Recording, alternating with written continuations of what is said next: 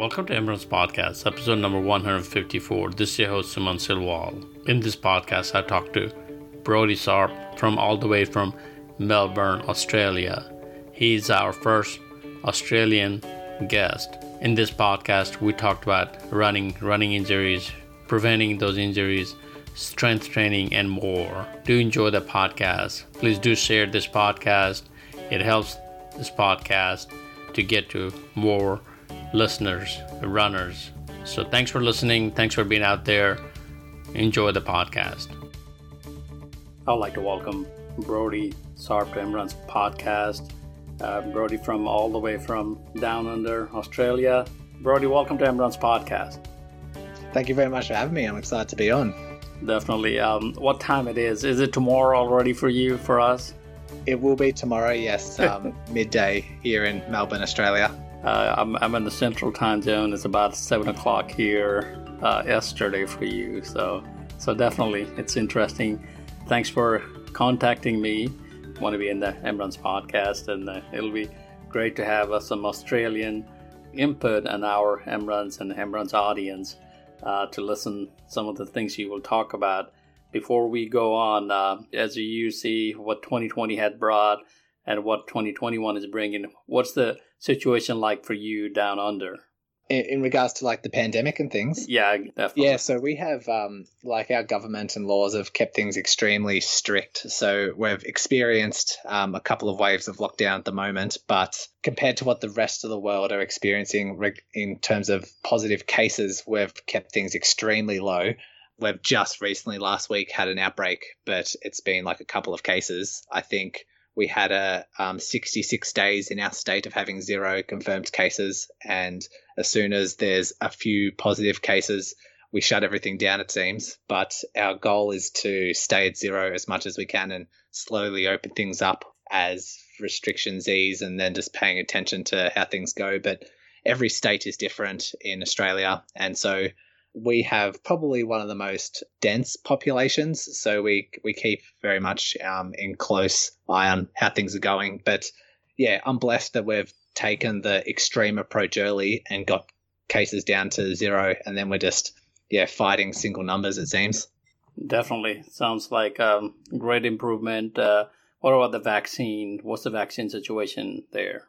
We've ordered it, and it's going to be, I think, similar to the rest of the world. We have we're going to be rolling it out in waves and prioritizing it to certain populations first, and then slowly rolling it out. But I think I don't pay too much attention to the news these days. It seems to all be doom and gloom, so I don't watch it too much. But I think we got the Pfizer vaccine, which should be available in a few months. There's a similar situation here. My take on my previous podcast, I talk about if I get an option to take a vaccine, I'll probably do it and see where it takes us. So being in 2020, 2021 now, I used to travel for running a lot more around the world, around the country, but I'm home, my area of running right now, like about 20. You're stuck. Yeah, I ran marathon distance, pretty close to my house in the state park, but that's that I do what I can. So we manage. We're adaptable creatures. Yeah, definitely. As soon as everything opens up, I'm back on the road, kind of getting a cabin fever. So definitely, it'll be great to have things opened up, and maybe I can visit to Australia and run the Sydney Marathon. I think that was on my list and still on my list to come down. And so let's move on to our podcast, talking about discussion. Tell us about your background.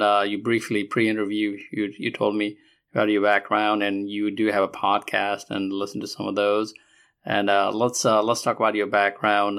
I graduated from physiotherapy in 2012, so that's the equivalent of a physical therapist there in the States. I grew up having a basketball background, and so didn't become a runner until about 2 or 3 years into my physio career, when my sister asked me to train with her for a half marathon, and decided to give it a go, and quickly caught the bug. But then even more quickly, sort of had a deeper passion once I started seeing runners in my clinic. So loved running, quickly caught the bug, learnt everything about it, and then once I had an injured runner in my clinic, I just had this heightened passion to try and get them back to running pain-free and get them achieving their goals. And so felt like that heightened passion in me and wanted to try and chase that and recognize that it's bringing out my better self as well as getting really good results for my clients. And so decided to explore more options of how I could educate more people, how I could debunk a lot of running myths that are out there, because I did recognize I was constantly educating runners on the same misconceptions that they have and the same misunderstandings that they have about certain injuries. And so decided to create the podcast. So it's called the Run Smarter podcast, because I aim to try and help runners make smarter training decisions, because most of running injuries are due to training errors. And so if we are more educated and we have a better understanding of why we get injured, or if we do have symptoms, what to do to settle it as quickly as we can, then we're surviving and thriving as runners. And so that's been the mission of the podcast, and that's led to where I am today. Definitely. I have listened to a couple of your podcasts. I'm pretty new to your podcast, so in the coming days, definitely I will listen to more, and pretty interesting topic. So, in my life, some of you know or some of you don't, but I started late running late in my life, in the late 30s, almost 40s. Talk about that. Back in days, every pain used to be injuries. So nowadays, if I have pain, I just run through it.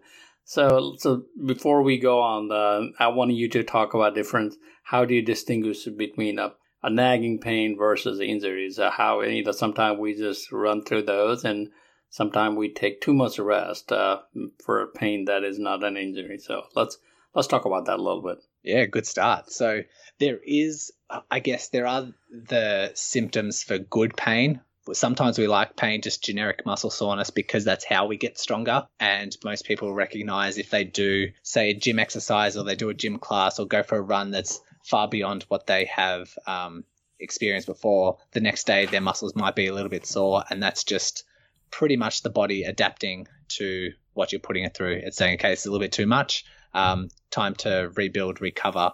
And there are ways that we can pay attention to the different types of symptoms to see if it's good pain or if it's actually bad pain developing into an injury. And we separate them into the good pain being what we call delayed onset muscle soreness. So that's just the body, the muscles themselves are regenerating in order to become stronger. Usually those delayed onset muscle soreness symptoms would be, most of all, it's affecting the muscles. So not a ligament, not a joint.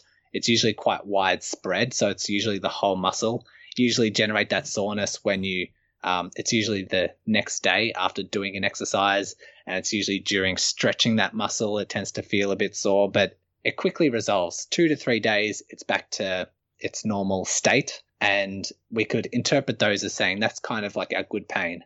However, our bad pain, which would lead to an injury, in most cases will be in terms of location. Sometimes it is specific to like a joint or specific to a tendon or a ligament. You can usually like pinpoint it with a finger. It's not like widespread. It can come on during a run. It can come on straight after a run, or it can come on the next day. So there are all the kind of time frames that they do come on. And then like with the good pain that settles within 2 or 3 days, this one, if it's persisting beyond 5 days or a week, it's definitely not going to be that good pain, because the body isn't recovering. It's actually displaying that it is a bit injured. And sometimes people will say, okay, well, perhaps it's good pain. Then you ask how long they've had it for, and they've had it for a couple of weeks. It's definitely not good pain, because the body has tried to recover and it just hasn't. But then, like you're saying, people in their, say, 40s, 50s, 60s, they tend to have stiff joints that they can just run through. Sometimes they feel like if they run and warm up, it actually feels better. That will all depend. You need to kind of follow their symptoms along a bit more of a timeline to see, okay, are they getting better? If you are running week by week and you're noticing those symptoms are getting worse, like they're becoming more severe or lasting for longer and longer after a run, or you're waking up feeling stiffer and stiffer the next day, that's when we need to sort of start paying attention to what your training schedule is like, what the intensity of your training schedules are like, because you might just be overdoing it a little bit. Definitely. Talk about a good pain. That's a great point. We some of us thrive for some of those good pain because that's kind of drug after effect. So those bad pain, that will come through and stick around. Those kind of situations when you go through a weeks, and I have gone through sometimes months and 6 months. I'm I can feel it slowly recovering. Sometimes I know when injury or some sort of injury came in, and I had an injury, and then it's I don't know when it went away. A lot of time I just continue to run. The intensity is less. What do you advise on people if they're the runners are stubborn people, and we continue running, even we know that we're not supposed to do. What do you advise in those situations? Yeah, it can be tricky at times, because if you just listen to your body, sometimes it can come up with inaccurate symptoms. Let's just say for a tendon, if you have a tendon that's sore, sometimes that warms up during a run and you actually can run pain-free while you're actually doing damage. So this is one of the steps I educate people on my podcast, is trying to how to interpret symptoms, because if you have plantar fasciitis or Achilles issues, especially in the early days of the pathology, you could be waking up, hobbling around a little bit, feeling a little bit stiff. But once you have warmed up, it tends to go away. And you could be like, say, for the first half mile of your run, you could start feeling it. But as the tissue warms up and as you start applying more load through it, symptoms can go away. And you can almost interpret that as, oh, running must be fine for it. Running must be doing good for it if symptoms are reduced and symptoms have gone away. So then you go for a run, and then once you've cooled down, you're like, oh, there it is, it's back again. Actually, it's probably a bit worse. And then you wake up the next morning and you're hobbling worse than what you did the day before, and you're like, oh, why isn't it getting better? But then you go back to your run, and you run, once you've warmed up again, it's pain-free. And so you can often misinterpret these symptoms that are going on. Whereas what I get my runners to do is definitely pay attention over 24 hours what symptoms are like, because if you wake up and you're hobbling around, that's a sign that what you've done for the last 24 hours may have been too much. And so you have to not only just interpret symptoms during your run, but you need to also document symptoms before the run, after the run, and the next day to know if you have successfully negotiated that running dosage. Injuries, something I don't even like to talk about too much, because, like they say, it'll bring you a bad luck if you talk too much. But it is part of our life. We're marathon or ultra marathoners.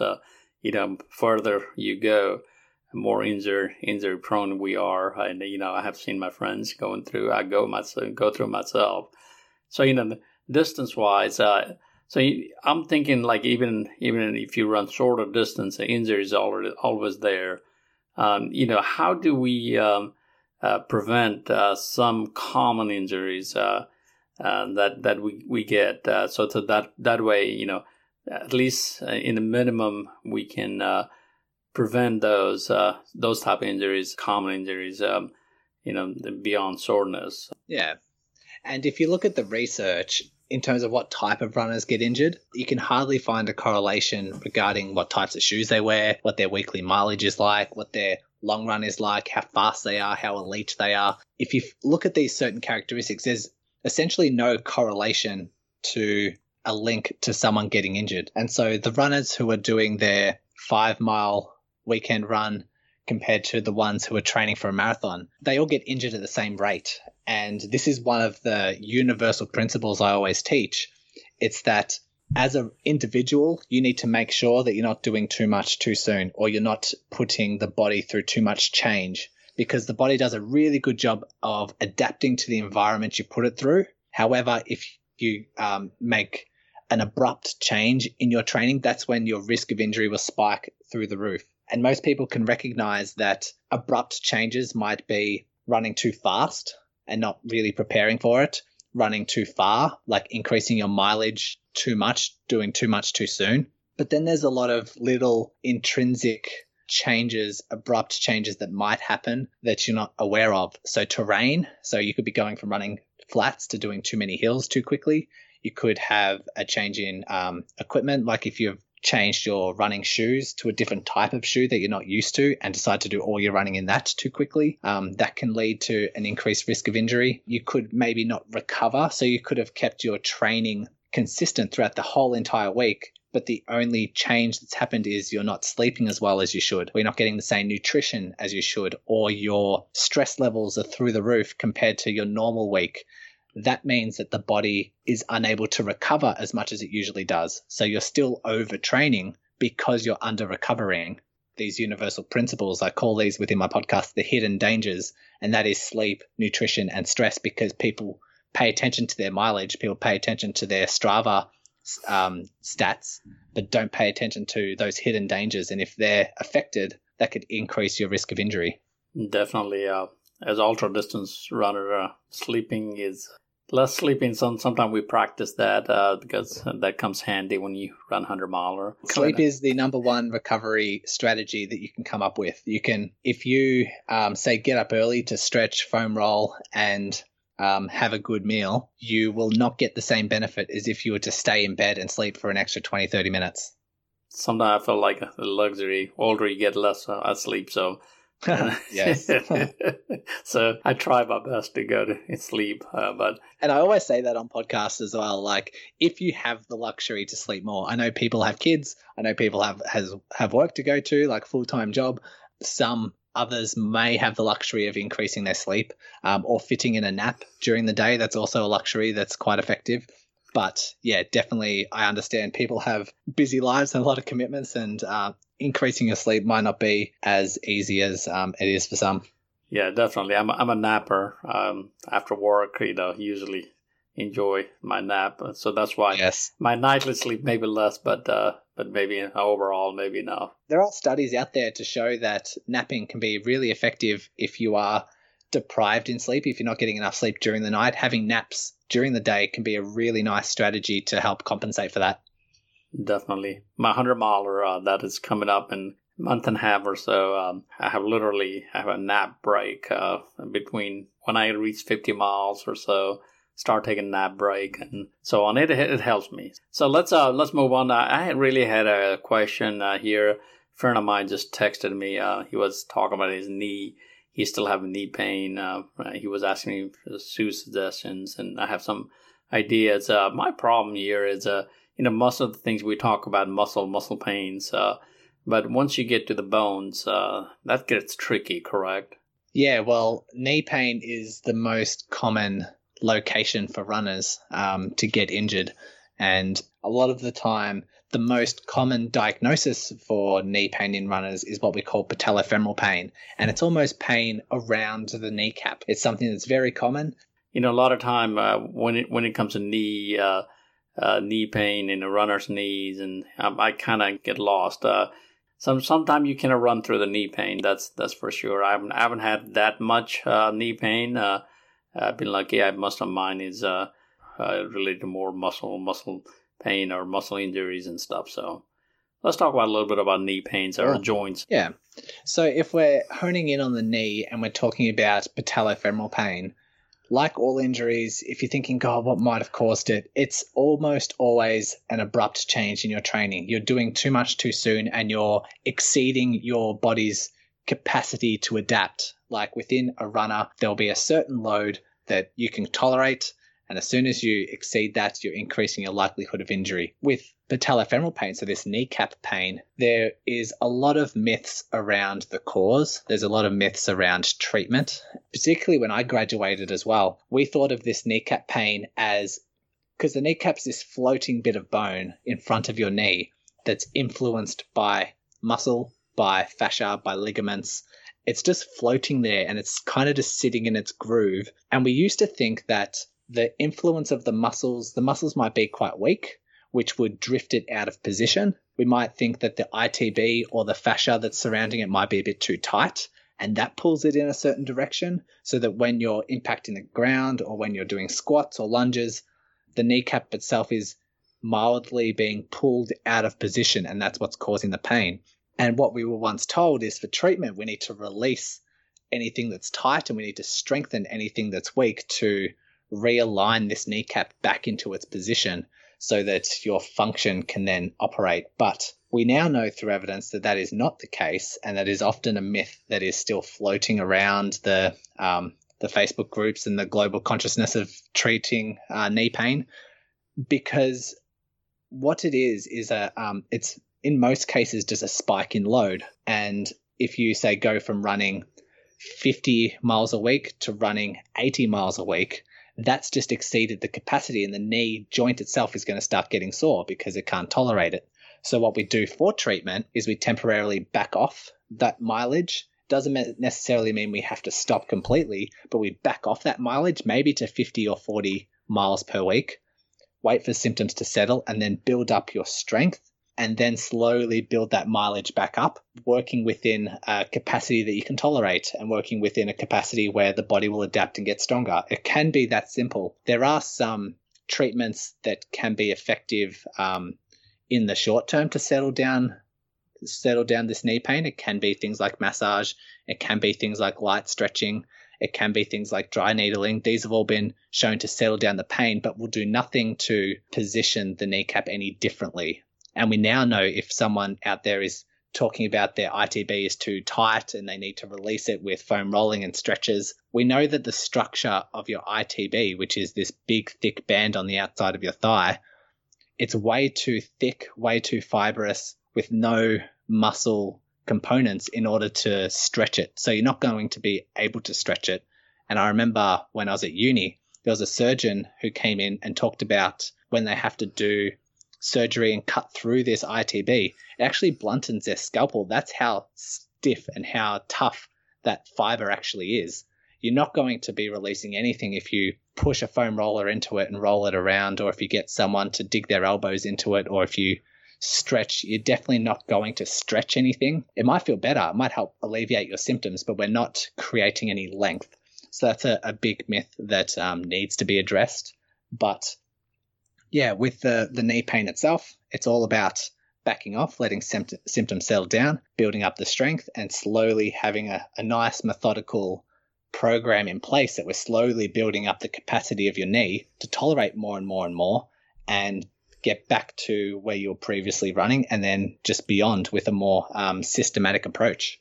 Definitely. I see a lot of time people start using the knee braces or some sort of things you can find in the sports stores, or I don't know how much helpful they are, or started using the shoes again. So what do you think about those approaches as well to not have that many miles, but still try to, go some miles? And some people, once they have knee pain, we don't want them to completely stop running or exercising. So if we're talking about a runner who has had severe long-term knee pain or constantly getting knee pain, we can look at other measures to help reduce the likelihood of knee pain coming up. I don't like braces. I think you can just build up a strength program so that you're able to tolerate it, because what you're doing with a brace is you're protecting that area, and it almost gets weaker if you protect it too much. So you'll be pain-free and you'll be able to run, but you're compensating with your other joints, taking on more load while you're protecting this other joint. And so I definitely prefer the option of just strengthening up the knee so they can tolerate whatever you're putting it through and not compensate with the rest of the body. However, when you're talking about shoes, and I'd like to bring into the conversation maybe some running technique training. If we have a runner who is constantly getting knee pain and they're not too sure why, and then we look at their running and they have maybe a really low cadence, so how many steps they take per minute, if that is really low, evidence shows that if you increase that cadence by 5 to 10%, that can significantly reduce knee loads, sometimes by up to 20% is what the research shows. If we're looking at their running technique and they are a heel striker that strikes really far in front of their body and causing a lot of braking force, the research shows that if we increase their cadence or do some technique gait retraining, that can definitely help reduce the load on the knee. It will increase load elsewhere in the body, but if someone has this chronic knee issue, we want to offload it and spread the load throughout the rest of the body, then they are definitely some really good options that you can explore. Definitely. Yeah, sounds like great options and great suggestion. I'll make sure that your message is communicated back to the friend who was asking about that question. I'm not expert on that, but I was just going to tell you what shoes he should get, but definitely this will help. So let's talk about a little bit about stretching. You have brought up that a few times. I don't do stretches as much as I would like to. What is the benefit of stretching? when you're injured, you shouldn't be stretching, I guess. But let's talk through some of the stretching technique for a runner on things you do and things you suggest to your clients. Yeah, so I guess it would depend on the type of injury. I can't think of too many injuries per se, especially running related injuries where stretching would be a part of my treatment. It's usually activity modification or changing their running routine and then getting them to build up strength. So strength and capacity loading is the number one approach. It's where all of the evidence shows for someone for an effective rehab. Stretching can be nice for people. If someone is injured, I think it's like a human innate sensation. Like they just want to feel like they're paying attention to that area and stretching it. Like if let's just say I do chest press the day before and my chest is really sore the next day, just this general muscle soreness, I just like to stretch all day just because I want to pay attention to that area. It kind of feels good in the moment. So that's where people tend to gravitate why stretching. If they have knee pain, they feel like stretching is good in the moment. That's why they do it. But the evidence shows it's not going to improve recovery. You want to do the strengthening and you want to do the correct things. You don't want to continuously be overloading this knee. I think with plantar fasciitis, I'm not too convinced of what stretching does do. I know that the evidence does show that stretching can help some people if you stretch that plantar fascia, but doesn't help others. But strengthening and building up the capacity tends to help everyone. So I like to say for plantar fascia, stretch and see if it makes things feel a little bit better, but everyone does need to have a strengthening component. You can't just do stretching and hope for the best and hope that recovers.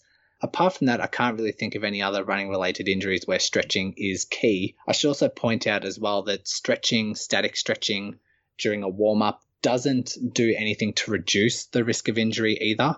A lot of people think that they stretch for injury prevention, and the evidence just doesn't show that's the case either. If it feels good, do it. If you're not injured and have a stretch routine that you've tried and you feel really nice afterwards and go for a run, you feel great, definitely still keep doing it if it feels good, but try not to convince yourself that it's to prevent injuries.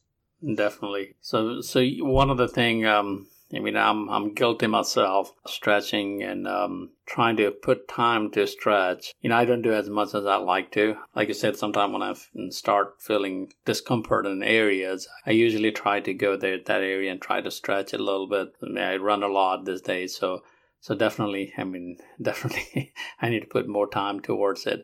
But I think overall it's helpful. Some people like to stretch before, some people like to stretch after. But definitely, I like more runners to stretch, including myself. I put more time. But once you come from running or before, you just have such a limited time, like what we talked about. Well, it's also like a lot of runners feel guilty that they don't stretch, and they think that it might be hindering their running performance. But I can actually shed some light that actually might make you feel a bit better. The actual stretching before a run doesn't do much. Like we know this, the evidence shows it doesn't do much for helping performance. We know that it doesn't do much for injury prevention. And we know that it doesn't do too much for active recovery, or at least physically recovering the body. Like stretching won't help. If you have that delayed onset muscle soreness, it won't do anything to heal it any quicker. So what I like to encourage people to do is to try stretching for a couple of minutes, try stretching for a couple of seconds, try stretching for 10 minutes before a run and see what feels best for you. Because I know some individuals who will stretch for 20 minutes because they feel so much better once they get out running. Whereas I've tried so many different routines, warm-up routines, stretch routines, and if I'll get out of bed early in the morning and I feel a little bit stiff, I'll just do 10 seconds each muscle group and then start running. That's my warm-up routine because that's where I feel the best. Like I could try stretching for 5 minutes and then I'd feel exactly the same. Whereas other runners might not need to stretch at all. They'll probably go through trial and error and do all these routines and find, hey, if I just start off like with a really slow speed and then just gradually work into it, it feels exactly the same. So sometimes that routine is best for others. So runners don't necessarily need to feel guilty because they don't stretch, because it's not a real crucial component to preparation, if that makes sense. That makes sense. Definitely. I'm like that. And, I sometimes, I just start slow and just picking up. A lot of time I would run trails, and I start from the hills and just walk those hills, and I'm warmed up, start running. So definitely, there's a different way to do it. I have a friend of mine who used to do 10 minutes before we start running. He's doing that stretching. He looked like he was dancing or something like that. I used to say, what are you doing? That's my routine of stretching. So definitely, different runners, they have different way to do it. So here comes the next big topic that you talked about several times here already. We're talking about strength training. For me, is just running. I mean, my lower body is pretty strong, I feel. Sometimes I find a spot that still has not touched from all the runnings I do, but overall, the upper body, I don't have my strength training is not there. So overall, let's talk about the strength training. What kind of techniques you're talking about for running, prevent injuries and so on. So as a runner myself, I would really love to listen to that one. Yeah. We can't necessarily point to one bit of evidence that shows that strength training reduces or prevents causing running-related injuries. The evidence isn't there to make that bold claim. However, if we're talking about what I mentioned around capacity and the body adapting to different environments and getting stronger and increasing the load capacity, strength training makes a ton of sense. And if you talk to all the running researchers who have published all these papers, they all recommend that a runner needs to be doing some sort of strength work twice a week. If anything, because it's going to make you a more resilient runner. If anything, it is going to make you perform better. There's a ton of evidence to show that strength training increases running performance. And then the evidence doesn't necessarily show it reduces your risk of injury, but if it ends up reducing your risk of injury, that's just icing on the cake.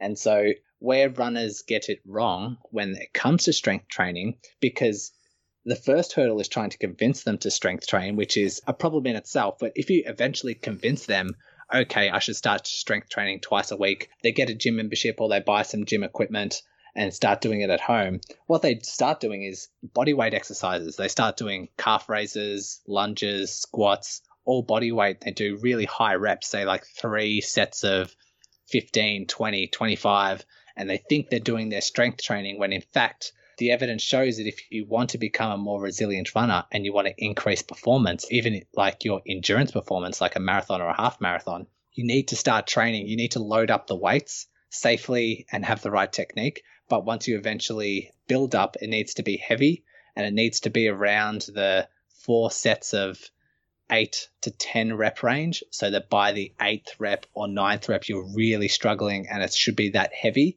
The body weight exercises just doesn't tap into the potential to carry over into running. And it sounds counterintuitive, and this is why it's a bit of a misconception, because people think that if they start packing on the weights and they start doing heavy squats or heavy lunges or heavy deadlifts, that they're going to be a bulky runner, they're going to put on too much weight, they're going to be too slow. The evidence shows that if you do strength training twice a week and you work heavy and you also do running within the week, you are going to become a better runner. You are going to become more efficient with your running. Your running economy is going to improve and you're going to get better half marathon, marathon times. It actually improves your endurance. So it does sound counterintuitive, but that's why I have episodes on my podcast like this explaining the science and explaining exactly why the benefits do come about. Definitely. One of the things I'm trying this year, climbing hills. Hill climbing is one of those big goals. My number one goal is to climb as much hills as possible. Part of that is to build that strength. Part of my lower body, the overall. We have smaller mountains here. I'm originally from Nepal, but I live in Alabama. So around here we have a smaller mountain, but I've learned to make those mountains big and, climb a lot. So talk about those, when you do, strength training, not only at home, what we talked about, weightlifting and have a different type of exercise routine at home. But let's talk about when you go outside, how can we build the strength as a runner, sometimes running is the only thing we end up doing it. So let's talk about that a little bit. It's a good question. The one thing that I would recommend for runners, if they don't have, let's say they don't have access to a gym or any weights, or they just don't want to weight train, they're as stubborn as they are and they just want to run. I would say you want variety in your running. If you want to become a resilient runner, yes, strength training will do the best job, but the second best would be, if you just wanted to run, keeping some variety within your training sessions. So that might be interval sessions, that might be doing, like you said, hills, changing it up, maybe changing to trail running rather than road running, and changing direction. I do think when it comes to hills, making sure that if you do offer the variety, that you're doing it within your adaptation zone. You're not going off and all of a sudden doing all these hills that are too much for you, because that will be a surefire way of you getting injured. But if you slowly progress and slowly adapt to variety, then you can throw anything at the body and it just won't break down. There won't be that reaction. And talking about you and your particular scenario, as people do get older, if they get into their 4th, 5th, 6th decade of their life and they're still a runner, working on their calf strength and their Achilles strength is really, really important, because we know that the power and the strength of the calf diminish a lot as you become a masters athlete, a masters runner. And so offering hills does spike the load through the calf, or actually preserve a lot of the strength through the calf and the Achilles.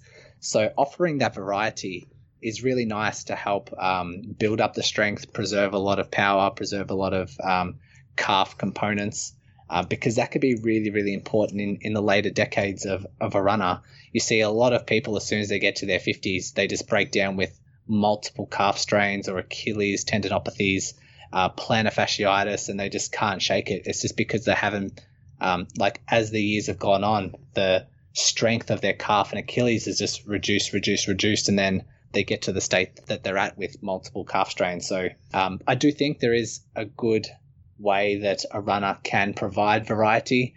Trails, like I said, trails, hills, all that sort of thing is really, really good. Mixing up the speed, mixing up the distance, mixing up the pace can be really nice. But I don't think it can be a replacement for strength training. I think it is the next best bet, but it just won't be a good substitute if you can have access to a gym and heavy weights. It's just not offering, it's not tapping into the time under tension, or recruiting the same muscle fibers or recruiting the same tendon tension that you will if you say try and do like a hill run or something like that. Definitely. But whenever you talk about this strength training, so what kind of training we talk about? You briefly mentioned that earlier. Let's go a little bit more, because it seems like you truly believe in this. I want to listen a little bit more on this. Sure. So you want to look at addressing your calf. Your calf is going to be an important one. So doing some weighted calf raises, either if you go to a gym, or there'll be like some sort of weighted calf raise machine. That will be super important.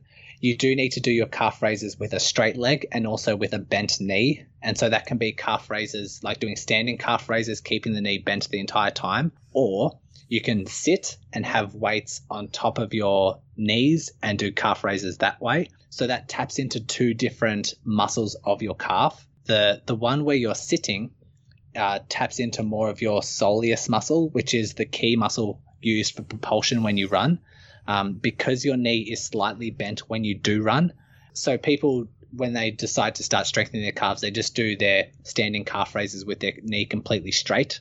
But when you run, your knees are slightly bent when you propel yourself forward. So you're tapping into the wrong type of muscles there. So I always recommend, if you do strength work, you do some calf raises with a straight leg, you do some calf raises with a bent leg. Make sure you offer those two varieties. And we're training so that once you eventually build up to the point where you're doing a true 4 sets of, say, 8 reps, that would be nice and healthy. That'll be something good for you to work into. So calf raises are a good one.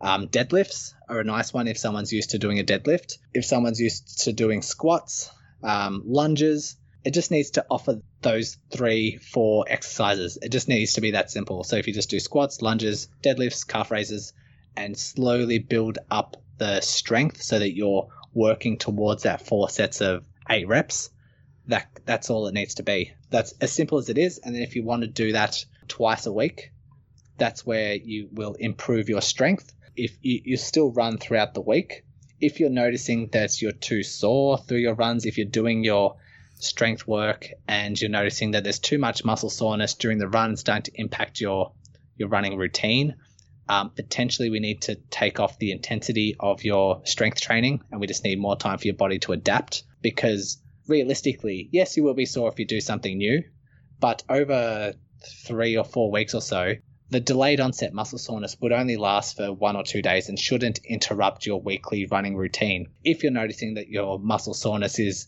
lasting 3 or 4 days every single week, you're probably doing too much, and you probably need to be a bit more patient, back off the weights, and then slowly let the body get stronger, and then slowly build up the weight that way, and just make sure, it's not too disruptive to your running routine. Definitely. Sounds like something I want to try. Do you have some of this ideas, some of the things you do or suggest on your website, on your podcast as well? I'm assuming you have some of those you have discussed as well, correct? I did a whole season on strength training. There's 4 or 5 episodes on the benefits of strength training and talking about all the myths, talking about what dosages, what intensity, what exercise you should be working on. I actually interviewed an author whose name is Richard Blagrove, and he is the author of Strength and Conditioning for Endurance Running, and covers a whole bunch of busting myths, exactly how you should implement your running routine. So he is a researcher in the UK, and interviewed him during my strength training season to talk about all of these things. But myself, if you want to look at different variety, I do have my Instagram account if you want to put that in the show notes as well.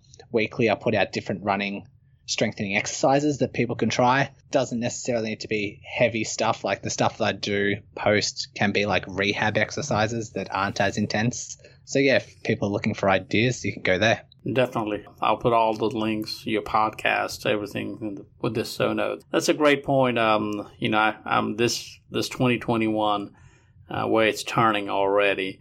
So I wanted to improve my running strength. That is one of my goals for this year.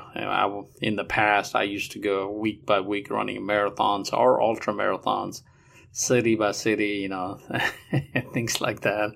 By now, I would have run 3 or 4 marathons already. So depending on the schedule, but now I haven't done anything. This year, probably I won't have anything. So I would definitely like to use that time I have for not running races to do some of the things, including what we discussed, what I'm trying to do, building the strength. Can I maybe clarify a few things? When it comes to strength training, yes, we do want to increase the weights, but it might take months and months for someone to get to that stage. If you're just starting out, if you haven't done a lot of strength work before, you might want to start at 3 sets of 12 reps at a really light weight.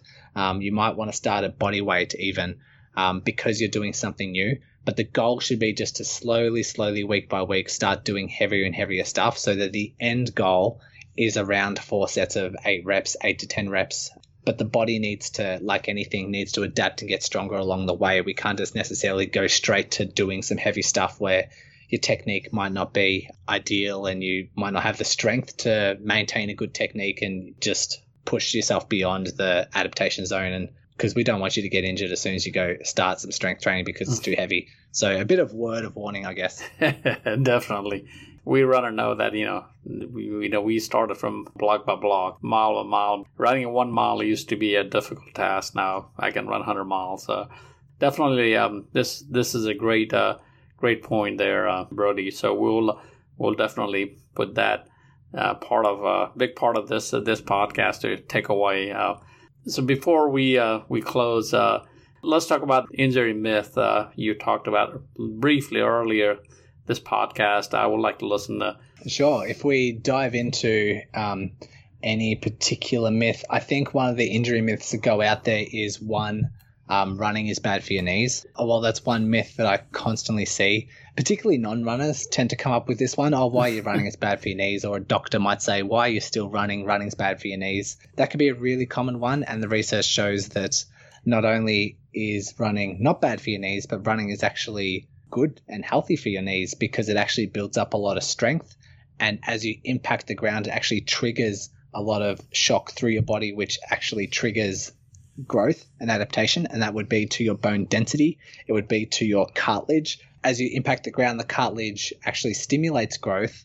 And so when we look at the evidence and look at recreational runners, they actually have a less prevalence of developing, say, knee osteoarthritis compared to sedentary populations because, first of all, you're keeping a good body weight. Secondly, you're keeping quite strong. Your knees will be quite strong. And two, you're offering this constant ground reaction force that's stimulating cartilage growth.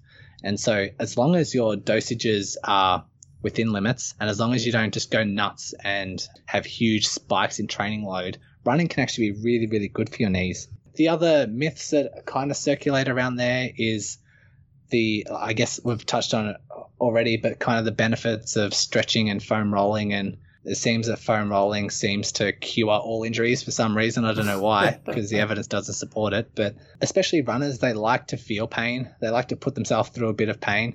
When it comes to the foam roller, they love to hate it, that kind of scenario.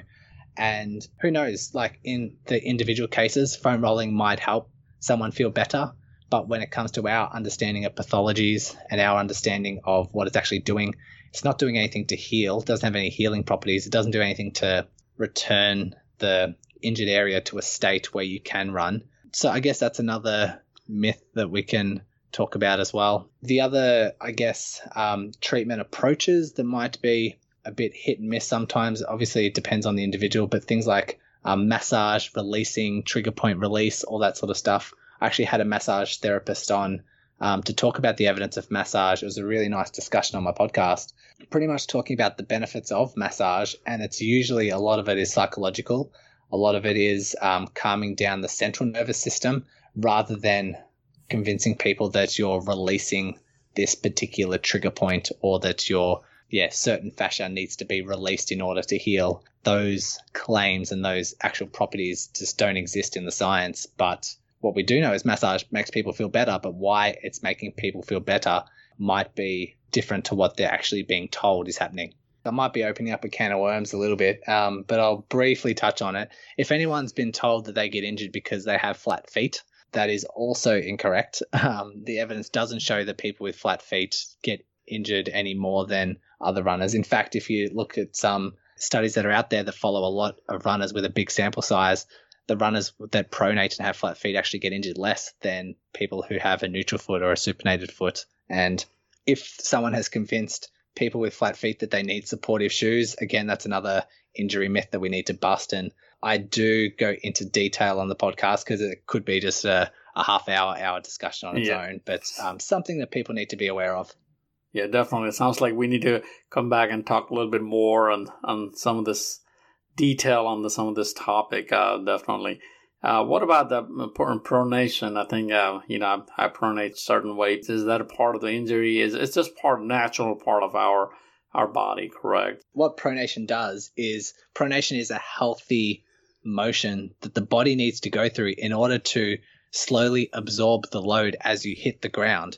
If you hit the ground and everything was just a rigid lever, like the amount of shock that would go through your body would just be too much because every step is 2 to 3 times your body weight. We just can't handle that load. And so what the body does really nice is that eccentrically controls how we impact the ground. So we do it a little bit more slowly or in stages. So the knees are a little bit bent, the hips are a little bit flexed, and your foot starts to slowly pronate, and it almost slowly absorbs the impact over time, over a couple of milliseconds rather than just an instant bang, we've hit the ground. And so pronation does a really good job of absorbing that load. And so it's really healthy that we do pronate. It's actually a good movement that we do. There might be some certain circumstances where a runner puts them at a little bit of a disadvantage. Let's just say their hips drop a little bit too much, or their knee cuts in a little bit, or they contact the ground, what we call a crossover running pattern. There's some slowly emerging evidence that those factors can contribute to a risk of injury, but that's just putting the body at a mechanical disadvantage rather than the pronation itself, which is probably why the evidence shows that people who do pronate actually get injured less, because they're just absorbing the load over longer periods of time and not just getting a smack bang load coming from the ground up into their body. These are things that I see constantly. People think that they've been told that they pronate, and they've been told that this is the cause of the injury or why they're constantly getting injured at the knees and their hips and why they should have these supportive shoes or why they should buy these orthotics. And a lot of it is a marketing ploy. A lot of it is being like a lot of advertisement money being flooded into why orthotics are beneficial or why they need a certain type of shoe, which just isn't evidence-based at all. Definitely. And talking about shoes, the way I pronate is, my shoes chopped off after some part of my shoes chopped off. And it's like, okay, time to replace the shoes. Looking at my shoes because I pronate so much. I guess sometimes I drag too much because, ultra runners, we run a lot and then, we're tired and there's a call ultra shuffle. So we just shuffle just enough to, move forward, keep moving forward. You can often reason with a runner saying that, let's just say they get injured. Let's just say you start getting plantar fasciitis and you've been running for, 15 years and this is the first case of plantar fasciitis that you've had. And then you go to a podiatrist or a physio and they say, oh, look, you're pronating. This must be the reason why you're getting this plantar fascia. This plantar fasciitis, and you do need orthotics to correct this pronation because otherwise you're putting too much load through the plantar fascia and that's why it's getting injured. But if you can reason with the runner, you think, hang on, you've been running that same way, the exact same time, every time for the last 10 years and you haven't had plantar fasciitis before. What's changed? And then what might have happened is you've kept your running exactly the same, except you've ran too much. Like you've gone from running 50 miles a week to running 80 miles a week. And then you got plantar fasciitis. Maybe it isn't the pronation at all because the pronation has been there your entire life. Maybe it's the spike in training load. Definitely, yeah. That makes sense. Brody, it has been really great talk to you. Learned so much about injury prevention, strength training.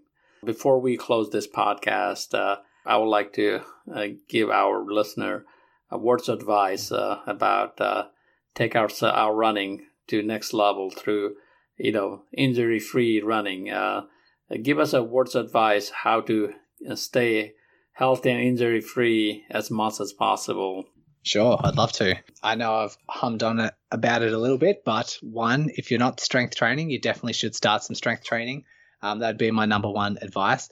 The number two advice, which would be very closely linked to number one, make sure you just don't do anything outside of your adaptation zone, making sure we don't have those quick, abrupt changes in your training. It can just be that simple. Making sure that you hit your adaptation zone when you're running. You don't just have these huge spikes in training load. Consistency is the key. Consistency allows muscle adaptation and body adaptation. And so if you have to train for a trail or a marathon that's way outside your current adaptation zone, make sure you allow enough time to train for it and make sure you're doing so sensibly and just making gradual steps forward towards that goal instead of having these huge abrupt changes. If you do that and you're doing your strength training as well, you're going to make huge wavelengths. You're going to survive and thrive as a runner. If I can fit in a third one, if you are doing really intense mileage, if you're building up your mileage more and more and more, you need to prioritize recovery more and more and more. It needs to be higher on the priority list the more mileage you decide to do.